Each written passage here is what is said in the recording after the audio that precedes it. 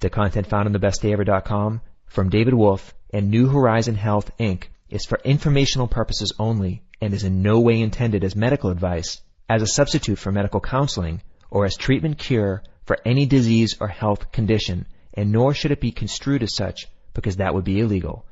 Always work with a qualified health professional before making any changes to your diet, supplement use, prescription drug use, lifestyle, or exercise activities. Please understand that you assume all risks from the use, non-use, or misuse of this information. All right, welcome everyone. This is your host, Lucian Gauthier, and I'm here with David Avocado Wolfe, and we're here today to talk about a pretty controversial subject. It's certainly something that's getting a ton of attention, whether you live in warm, sunny climates or cold, icy climates. People are considering and talking about different ways to get vitamin D3. So Dave, thank you so much for coming on the show. Fantastic. Great to be here, and what an incredible subject.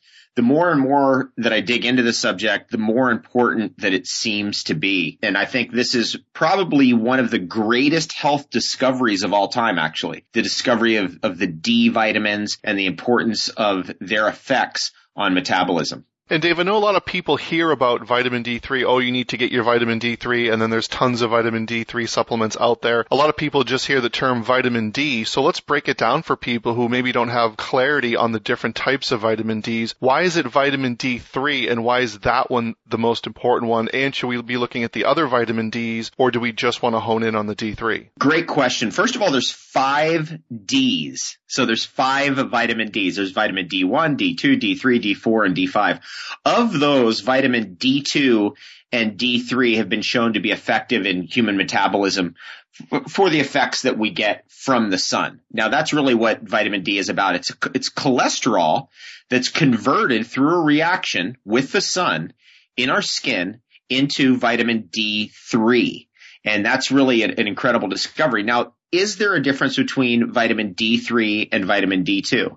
And the answer is yes, there is a difference, but there has never really been any real strong science that says that vitamin D3 is better than vitamin D2. However, there's a lot of anecdotal evidence that has piled up that indicates that vitamin D3 is more important than vitamin D2, hence the production of more vitamin D3 supplements than vitamin D2 supplements. And actually what we're talking about here today is really an amazing discovery that vitamin D3 is not only present in lanolin, which is combed off of sheep. And in order to get the D3 supplements you see in the market today, almost all of those come from sheep. It can actually be derived from lichen. And interestingly, there's a new product out, which is the lichen-derived vitamin D3. So it's derived from an algae mushroom complex. That's what a lichen is. A lichen is a thing that grows on a rock. It grows on bark of trees. That's an independent organism. It's a vitamin D3, so it can actually fulfill the exact vitamin D3 needs that the body would produce from the sun.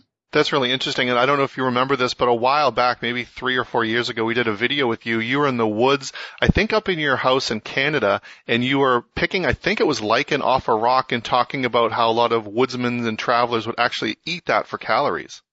Yeah, that was rock tripe, actually. It's one of my favorite foods in the world. It contains about 80 minerals. It's literally a seaweed.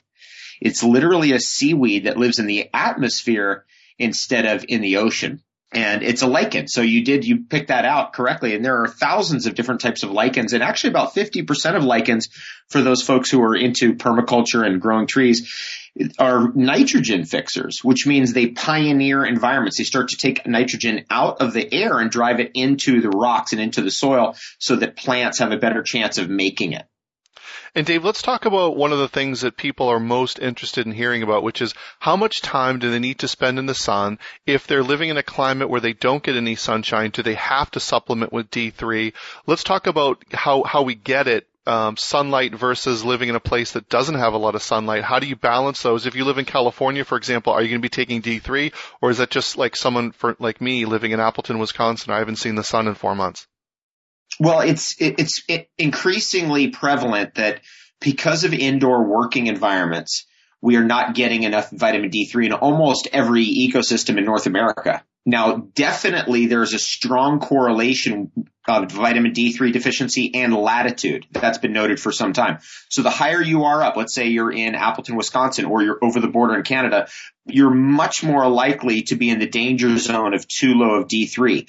About 30 minutes of full body naked exposure to the sun is going to produce around 10 to 20,000 IUs of vitamin D3. So I'm going to say that again. Listen closely. About 30 minutes of full naked body exposure to the sun is going to produce about 10 to 20,000 IUs of vitamin D3.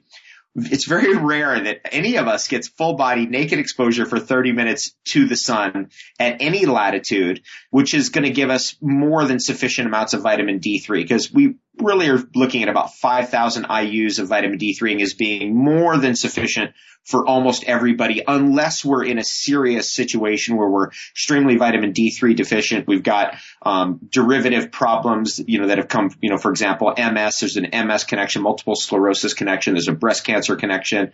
There's obviously a connection with rickets and osteoporosis at a young age, and vitamin D3. So unless we're dealing with one of those problems, 5,000 IUs is enough. So, what I'm saying is maybe even 15 minutes full body naked exposure is going to get you that 5,000 IUs a day, and that's still difficult to do.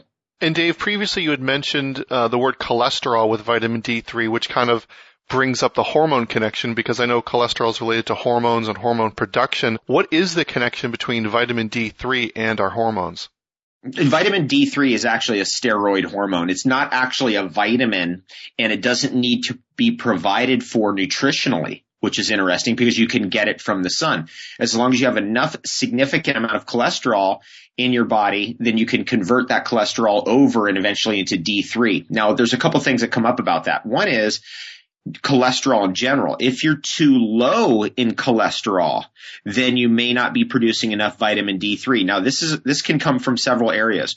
One is if, let's say, for example, somebody's been a vegan for a long period of time and they have very low cholesterol, they've been tested to have low cholesterol, they might actually have low vitamin D3 because they can't form it because of the low cholesterol levels.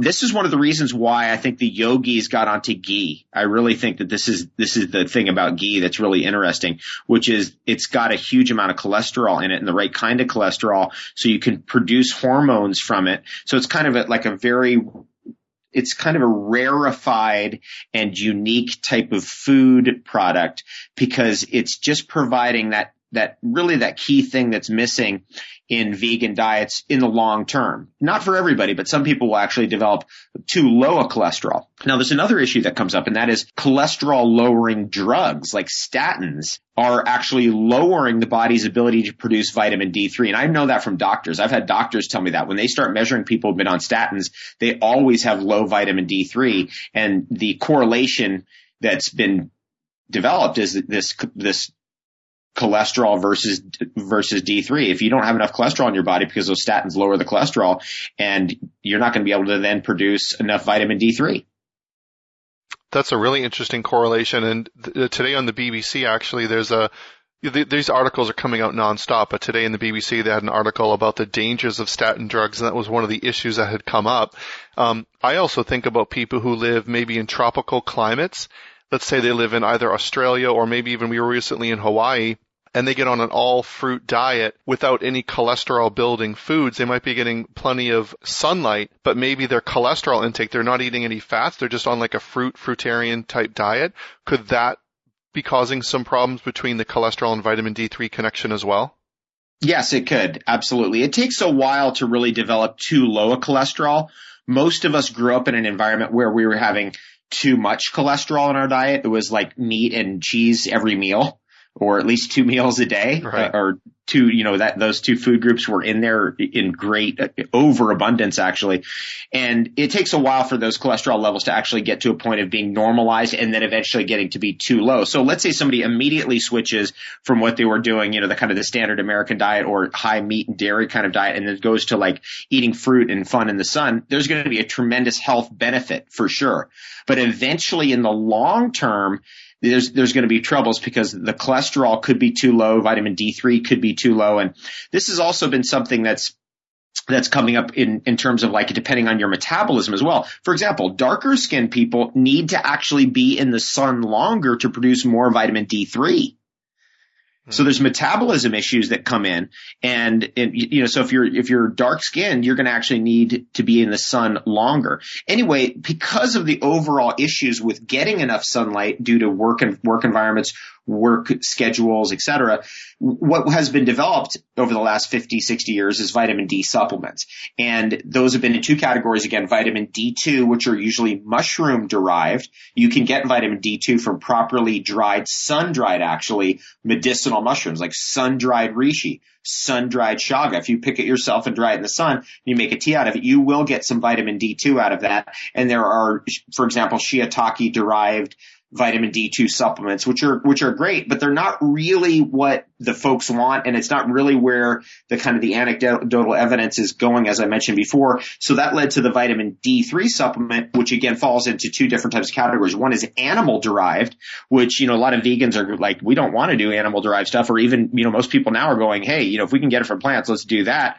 And that's led to this lichen derived vitamin D3, which is really a breakthrough. And traditionally, these types of products were made, as you mentioned, from sheep's wool. So this is a great vegetarian option for people who don't want to use an animal-based D3 supplement. This is a great veggie-based D3 supplement. That's right. And what an amazing time that we live in, that we can actually have high potency, natural sourced, vegan friendly D3. And that's really what the Veggie D3 product is bringing forward, the Rejuvenation Sciences product. That's the product that's on Longevity Warehouse, which I take every day, and I've been really, really enjoying it. I've been taking it, by the way, because it's an oil. I've been taking it with other oils. So I've been taking it with DHA. I've been taking it with coenzyme Q10 in the oil form. And then I've also been taking that with Mega Hydrate, my normal kind of protocol for taking oils. And then I take actually a little bit of Estrogard with that too, because the Estrogard is activated by oils. So I'll do all of those together. And sometimes, especially when I'm on the road, that's my breakfast. And for someone who's had their D3 measured, then they can get a clear reading on, I need to take D3 supplementation or I don't. But for someone who maybe hasn't gotten tested yet, or they're not really interested in getting some D3 tests in the near future, is there any sort of barometer that you could judge whether you need D3, like the way you're feeling, or maybe you're experiencing certain things and that's kind of like your atypical D3 deficiency? Anything that someone could kind of say, you know what, this is a situation where I might actually need to supplement with D3? Great question. Well, let me just say this. There's nothing more epigenetic that's ever been discovered than vitamin D3. It's the most epigenetically active substance we know of, which means it flips on all the genes that we want that help us heal, recover, grow, develop our bones, keep our bones strong, function with a rapidly responsive immune system.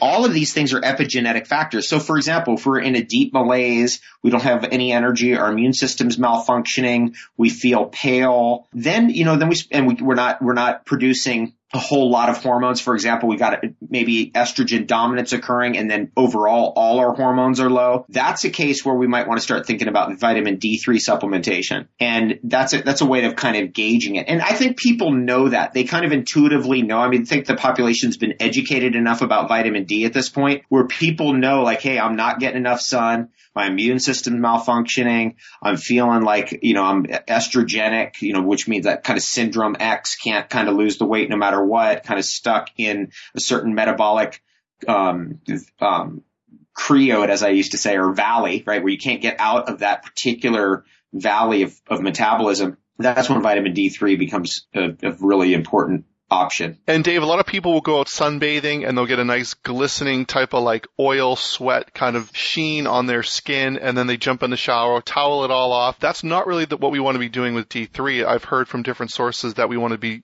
pretty mindful of what we do once we do get that sun exposure that we desperately need. You're asking a great question, because one of the things that's been discovered about vitamin D3 is you can wash it off. So if you form good vitamin D3 in your skin while you're out working out or jogging or just having fun in the sun or at the beach, you can actually wash it off with some of these harsh soaps that are being used and obviously that predominate in the body care world. So what I'd recommend is that, yes, you want to wash under your arms, you want to wash your groin, but don't scrub down your whole body with soap, especially after a good dose of sunlight. That way you're going to get that conversion of the vitamin D3 all the way over into your metabolism, because it takes about 48 hours for that vitamin D3 to work from the skin backwards into your metabolism, into your bloodstream. And again, in between that time, let's say you immediately go and wash yourself with harsh soaps, you can wash the vitamin D3 off, and therefore you can become vitamin D3 deficient simply from scrubbing with harsh soaps. The key elements here are get your sun exposure, don't wash it off, make sure that you're able to absorb it. And if you are running into deficiencies, we've got this great new product, the Veggie D3, which is a vegetarian alternative to a lot of the animal-based D3 products out there. So thank you so much, David, for sharing with us your incredible amounts of wisdom and knowledge on this subject, and we look forward to talking to you soon. Thanks so much, Lucian. Have the best day ever.